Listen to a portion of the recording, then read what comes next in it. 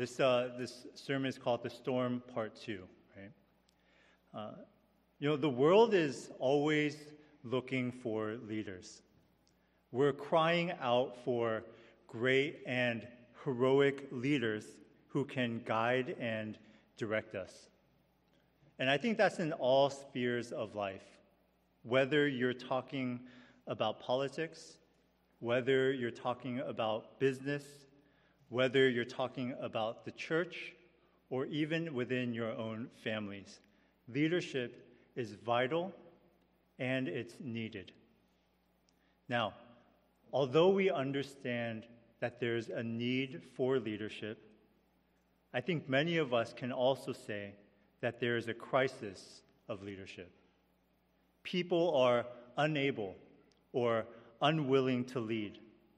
And when they do, many lead through their own ego or through their own greed. You see, this need for leadership is not just in the secular world. If you are a Christian, then you probably have some type of leadership responsibility, whether it's in your own home or maybe in the church. You probably have somebody who is in some way responsible to you. You have people who look to you for guidance, and it's important that you lead them well even when things are going badly. And you see, that's the crux of the problem of leadership. Because anyone can lead well when times are good. Anyone can mostly lead well when things are rosy and everything seems to go smooth. Yet, the question is, are you able to lead well even in times of crisis? Are you able to lead well even when everyone else is panicking? This is the problem that we come to in this passage. You see, Paul, he has been caught in a storm. This storm is called a northeaster, or it's a hurricane or a typhoon. And everyone around him is panicking. The experienced sailors who have been sailing their entire lives are panicking. The hardened soldiers who have always followed direction and who have never feared in any other circumstance are panicking now. The Bible says that they have gone for days in this situation, and it's come to the point where everyone around Paul has lost hope, except for Paul. It's interesting because when you look at Paul's role before and after the storm, they are drastically different. Before the storm, what we know is that Paul comes onto the ship as a prisoner. He is at the very lowest of the totem pole. He only is supposed to listen and obey, and yet by the end of the storm, what we see here is that Paul is the leader. He is the one that everyone is listening to. He is the one that everyone looks to for advice. They look to him for guidance. And the reason his role changed into a leader was because Paul had an understanding of the storm that no one else had. And this understanding dictated how he behaved and how he acted. This understanding of the storm allowed him to be calm and at peace when everyone else panicked around him. For Paul, the first understanding was this paradox. And it was the paradox that God was fully in control, and yet at the same time, his choices absolutely mattered. And secondly, his second understanding was that as terrible and as dangerous as the storm was, it was on purpose. Okay? See, church, there's this really interesting paradox we're going to go through. And it happens in this chapter because what we see is that Paul, he says two seemingly contradictory things. In verse 22, Paul says, "Yet now I urge you to take heart, for there will be no loss of life among you, but only of the ship." What Paul's saying is, look, you don't have to worry. Take courage. Be encouraged. Because only this ship is going to break. None of you are going to lose your life. Because Paul was told by an angel of God that everyone would be safe, that he would be safely taken to Rome. He exuded complete confidence that God was in control of the storm. However, when you go down to verse 30, it says that the sailors were afraid of how powerful the storm was, and so they did something very dirty.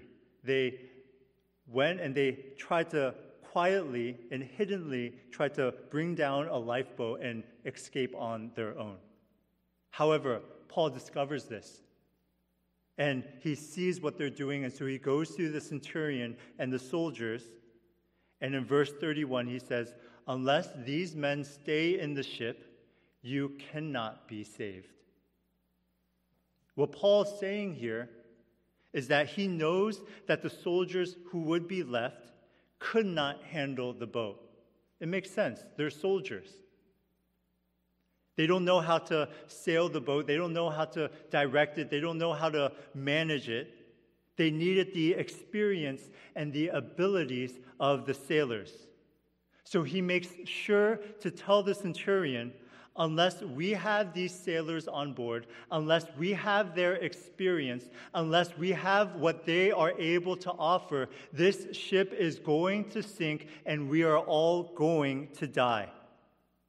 Paul understands that if the sailors leave and if they don't try to fight against the storm, the ship and they are doomed to sink. Do you see how strange this is? In the beginning, Paul tells everyone that God has promised to care for them and that not a single person would die. He has no doubt that God had planned the storm, and he was absolutely certain that God was in control of it.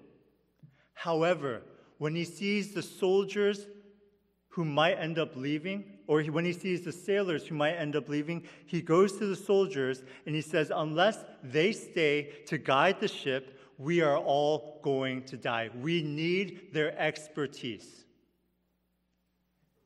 Do you see what the problem is there? You see, the problem for us is that we think if God is in control and there's no way that anyone would die, then it doesn't matter what they do, right? Paul shouldn't care. The sailors could escape. The sailors could go on a swim. They could go snorkeling. They could go to sleep. It doesn't matter. If God had told Paul to something, if God had told Paul that he was in control, then their choices shouldn't matter in that situation. But Paul doesn't do that. He tells them to stay.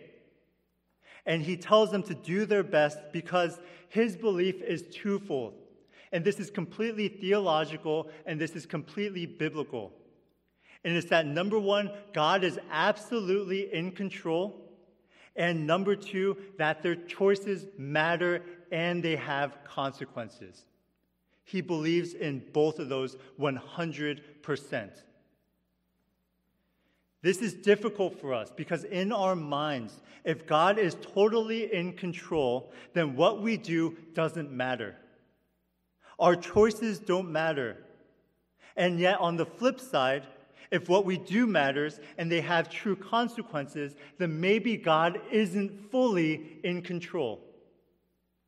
For us, we think very black or white. We think either or. And yet, what Paul says, and what the Bible is very clear about, is that it is completely and absolutely both of those. You see, Paul believes on one hand that everything happens and is allowed and ordained by God. However, on the other hand, he also believes that our choices matter and that we are responsible for what happens in our lives. He holds them both together. There is this paradox there. There is this tension there. And I don't think it's meant to be resolved within our minds. It is meant to be held together, 100% each. And I know that this is difficult because we are a zero-sum type of people. We think that everything needs to add up to 100. We say, look, okay, if God is 100% in charge, then that means 0% of what I do matters. Or we say 100% of the time, I'm free to make my own choices, and those are my choices, and they have real consequence. And so that means 0% of the time, God is in charge. Or for a lot of us, I know we think maybe 50-50. Maybe 50% God, he kind of takes a step back and he allows us to make decisions in the small things. And maybe 50% of the times when things are really big, when things are really important, that's when God gets involved. And that's when God orchestrates our different things. But Paul, he doesn't say that. The Bible never espouses those things. He says God is in charge 100% of the time. And you are 100% responsible for what you do. It is both of those things, church. And I can say that with full confidence because both of those are espoused not only in the book of Acts, but all throughout the Bible. We see countless examples of it. One of the most famous is in the book of Genesis. There's a man named Jacob, and he makes this mess of his life. He lies to his father. He betrays his brother. And because of his mistakes, he is forced to run away from home. But when he runs away from home, he meets the love of his life, Rachel. And he falls in love. He gets married. He has children. And from his descendants is the Messiah, Jesus Christ. See, church, what Jacob did was wrong. What Jacob did had consequences, and it haunted him for the majority of his life.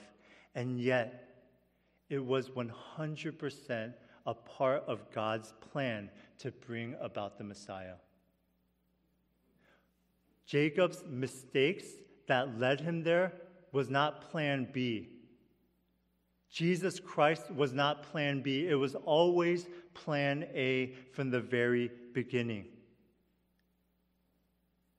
And this is something that we have to hold within us because this is the paradox of our lives. What Jacob did was wrong, and he messed up a large portion of his life, and yet God used it, and it was in God's plan. Jacob was in absolute control of his own decisions, and yet God was absolutely in control of Jacob's life completely. It is both of them. Paul truly believed that God was in control of the storm. He truly believed that no one would die. God had promised it. It's why he wasn't panicking. For Paul, you see, no matter how terrible the storm was, no matter how harsh it may have seemed, it was incomparable to the power of God.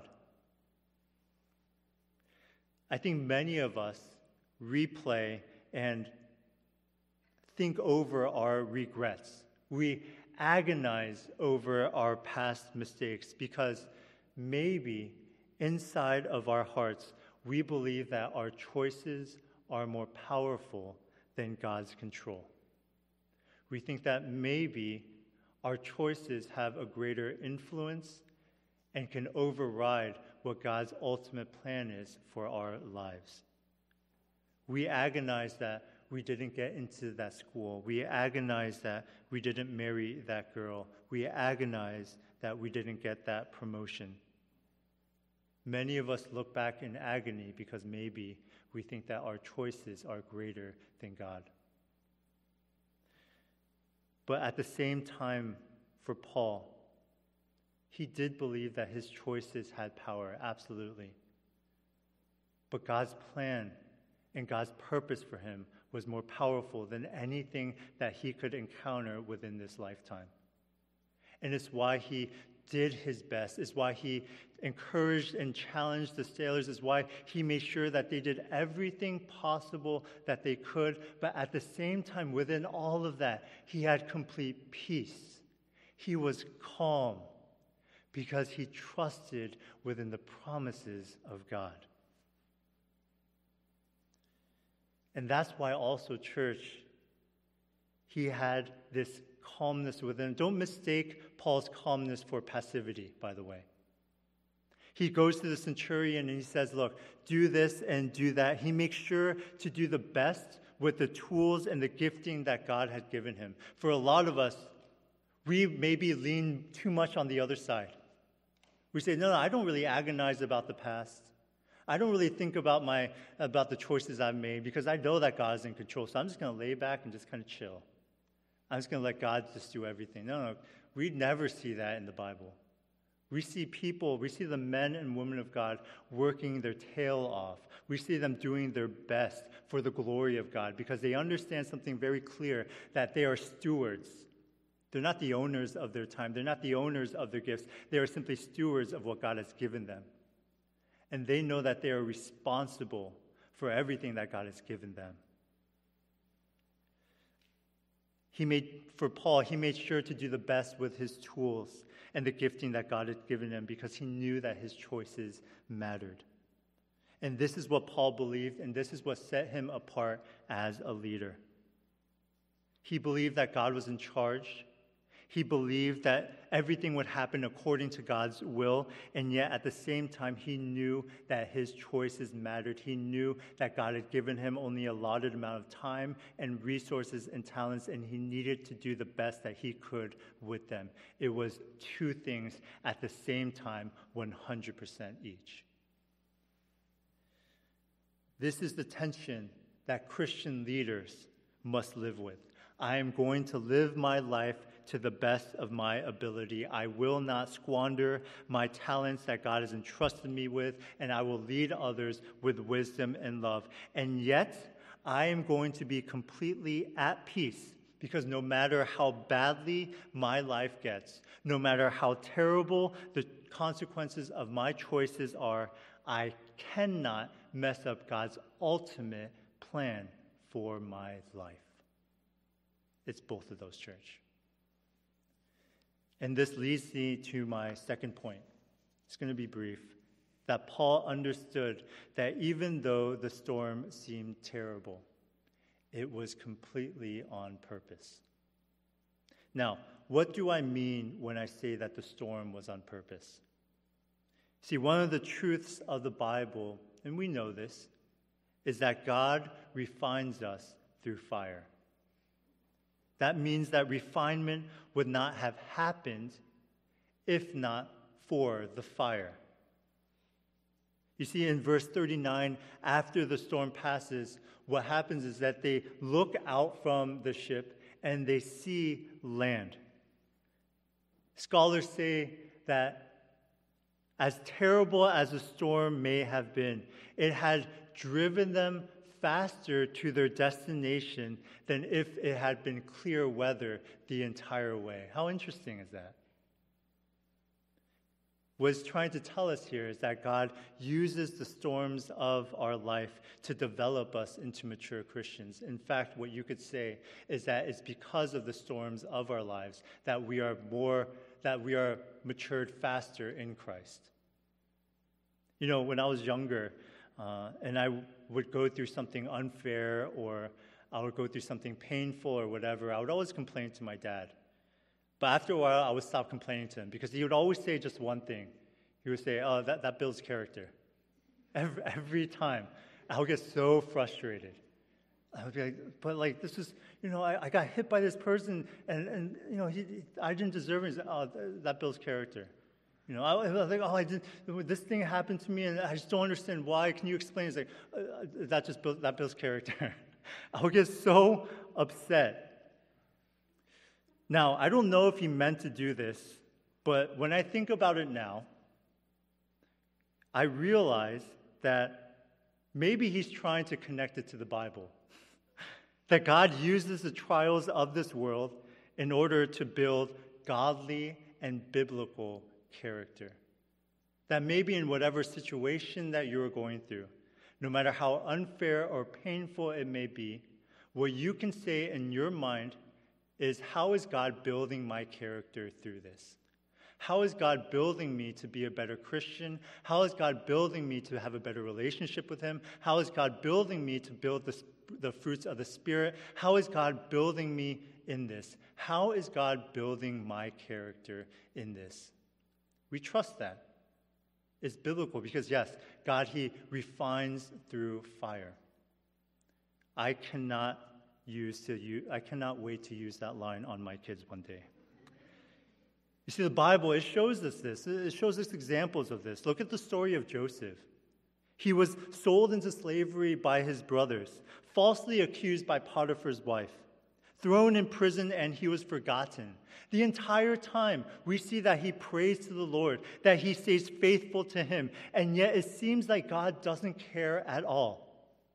But at the end, we see that it's through his slavery, it's through his imprisonment that he meets the people he needs to meet, and he ascends to become one of the most powerful men in Egypt, and he ends up saving hundreds of thousands of lives from starvation. And at the end of the story, you see Joseph, he looks at his brothers in Genesis 50:20, and he says, "What you meant for evil, God meant it for good." And Paul, he says almost the exact same line in Romans 8:28. All things work together for the good of those who love God and are called according to His purpose. It doesn't say that all things are good.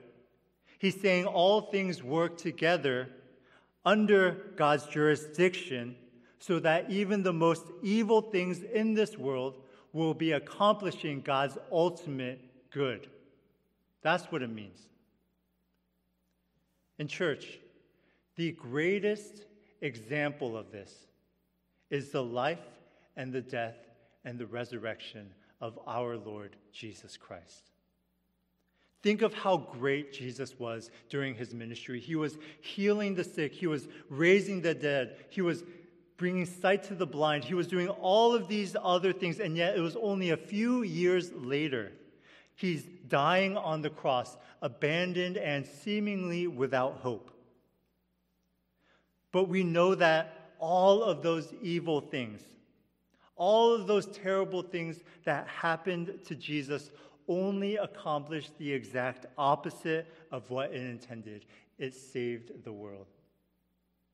It gave hope to the hopeless. It brought the dead to life. And it gave us a home in heaven forever. Church, whatever storm you have faced or will face in this life, have heart because you will lose nothing. You will lose nothing. Your body may fall apart. Your mind may deteriorate. But the true and lasting thing will be your soul, and no one will touch your soul. When you believe in Jesus Christ as your Savior and your Lord, your soul is His forever. And God is more powerful than any storm within your life. God is more powerful than any person within your life. And there is nothing here that can ever separate you from the love of God.